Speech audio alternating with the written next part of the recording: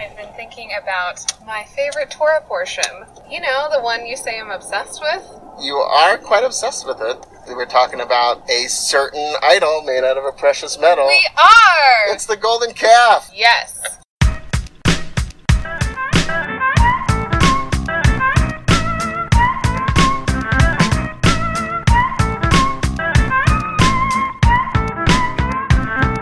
Hi, I'm Emme. And I'm Seth. And welcome to the Golden Podcast. One story, two friends, infinite understandings.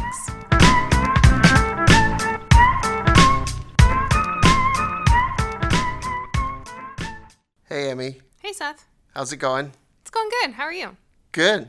Ready to talk a bit more about the golden calf? Literally always. Let's do it. What else is there to talk about besides the golden calf? So, last time we were talking about God, and we started getting into God's role in this whole story. So there's another piece of it that I want to raise. Great. And hear what you have to say. So we know that when this whole calf thing goes down, God gets really upset. Right? He gets really mad. We talked about God's anger, wanting to schmeiss the Israelites. And Moses talks God out of it. But I think there's a really interesting part to that conversation that I think is worth reflecting on. Great. Okay. Sound good? I am so here for this. You ready? I'm ready. Well, could I quiz you? Oh, God. Yeah, I mean, sure. So what arguments does Moses make to God to get God to stand down? I don't know if this is a fair quiz because I don't know if I've ever known this.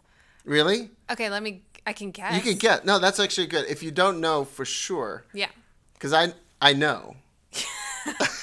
I would hope so. I know. But I want to see so maybe the question is not if you don't know, like for sure, like what would you imagine Moses says to God to get God to get off God's high horse or whatever?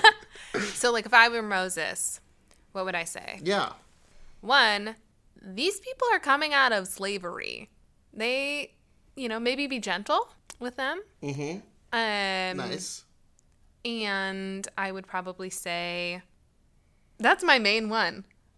Also, that's good. There are two main. I'll tell you that. Okay, there are two main arguments that Moses makes to God. Okay. So one of them for you is slavery. God, remember these people, like what they just went through. They're coming out. They're carrying all this baggage and trauma, and you have to cut them a break. Right. And then maybe the other one is a little self-deprecating. They're human.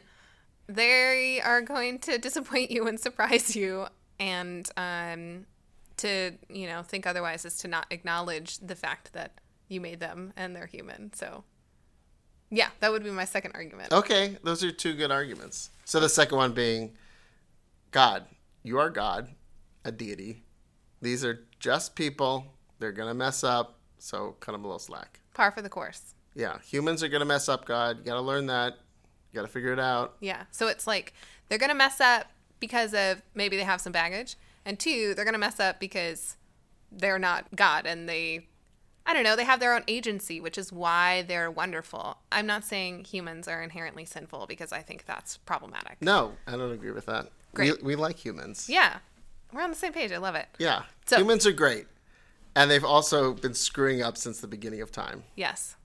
And as we heard from me last time, I think God also screws up. So yeah, everybody screws up. Yeah. Well, if we say, as we do say in the Torah, that humans are created in the image of God, it makes sense. Everybody's screwing up. Nice. We're just trying to figure it out.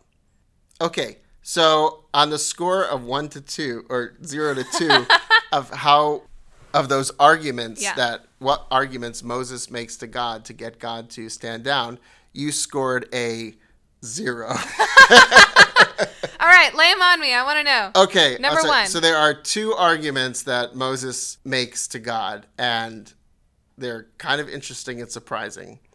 The first one is, maybe I'll go with the second one first. Okay. Because I think it's a little more palatable? Yeah. I was going to say parv. So little can look that one humor. Up. Little rabbi humor. So the second argument that Moses makes to God is like, wait a minute, God, you made a promise. You made a promise to Abraham and Sarah and Isaac and Rebekah and Jacob and Rachel and Leah, the spiritual ancestors, all the way back in Genesis when God made a covenant with them, saying, you promised them that you were going to be God to them, that you were going to have this covenant. And if you do this thing, you are breaking that promise and that you're violating that trust. You said to them that they would be the founders of a whole new nation. And so by destroying this nation and starting over with me, you are violating that promise. Yeah, hold him to his word. It's pretty good, huh? It's good. That's good. So the other one, which is really the first one in the text, but is Moses says to God, okay, God, you're going to take the Israelites now that you led out of Egypt with all that fanfare, those plagues and signs and wonders and the crossing of the Red Sea and this whole parade out of Egypt to Sinai, and you're going to kill them right here because of this golden calf business. Do you know how bad that's going to look to the Egyptians? Because all the Egyptians are going to say is like, who is this God that took out these people only to kill them in the desert? And that this God is evil. And Moses is like, God, is that what you want people to think about you? Whoa. Moses is like, God, you got to save face. This is like a publicity thing. Yeah, he's playing to his ego and to his publicity. Woo! God is having an ego. Now that's something. So let's admit those two answers were way better than yours. No, I'm just kidding. Whoa. No. I think that if Emme was writing the Torah, I think we would include your answers because I think they are really good. Thank you. Because we want to talk, and we want to talk about that. Yeah, for like sure. Where the Israelites are in all this. Yeah. In their headspace. But those are the two arguments. One about the ancient promise that would be violated and broken. So you want that on your record, God? And the other is, what is everybody going to say about you after you do this thing? And both of those things are about how God is perceived by others. Mm-hmm. That's wild. And it works. Wow. I mean, good, but wow. Now, it's interesting to think, like, do those arguments work because other arguments might not have worked? Or were those just the most powerful, and the ability to appeal to, in this case, God's ego, or really anybody's ego at a time of conflict? Is that really what's going to be the best course to de-escalate the conflict? Let that one sink in. Okay, yeah, go on. No, yeah. A little speechless. I'm working on it. I imagine that Moses is obviously really close to God because God is giving Moses, commandments and is like wanting to hang out with him and like they're buds. So I would think that because Moses has an understanding of God, he is able to best reason with God. Like if Aaron tried to do that, it probably would not have gone so well. Yeah, that's a good point.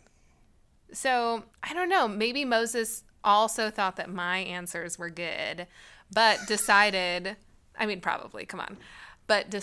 ultimately that for God, knowing God as they are, Moses decided that those two were the best.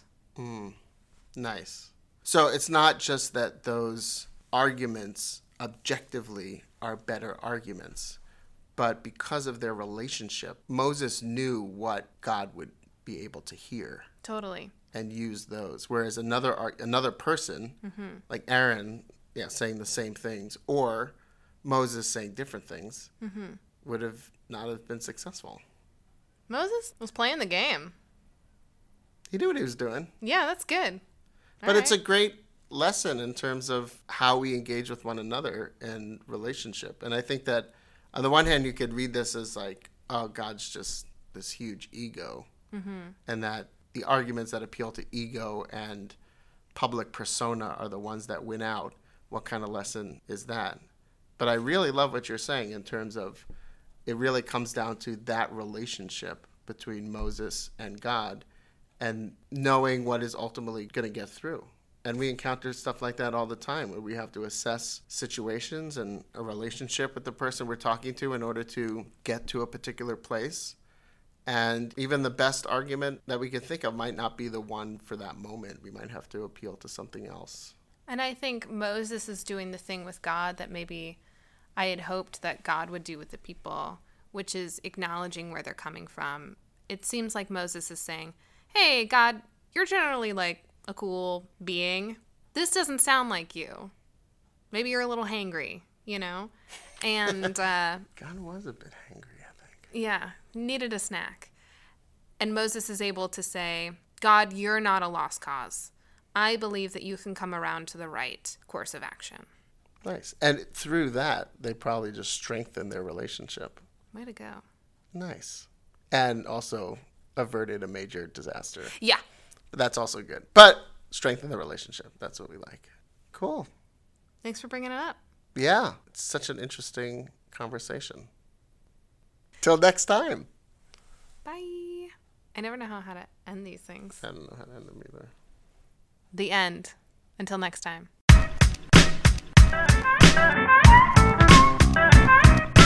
Thank you for listening to the Golden Podcast. Our theme music is Degrowth Part 1 by Tsara. Be sure to subscribe to us on iTunes or wherever you find your podcasts.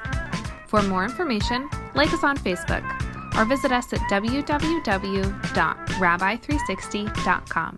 Until next time.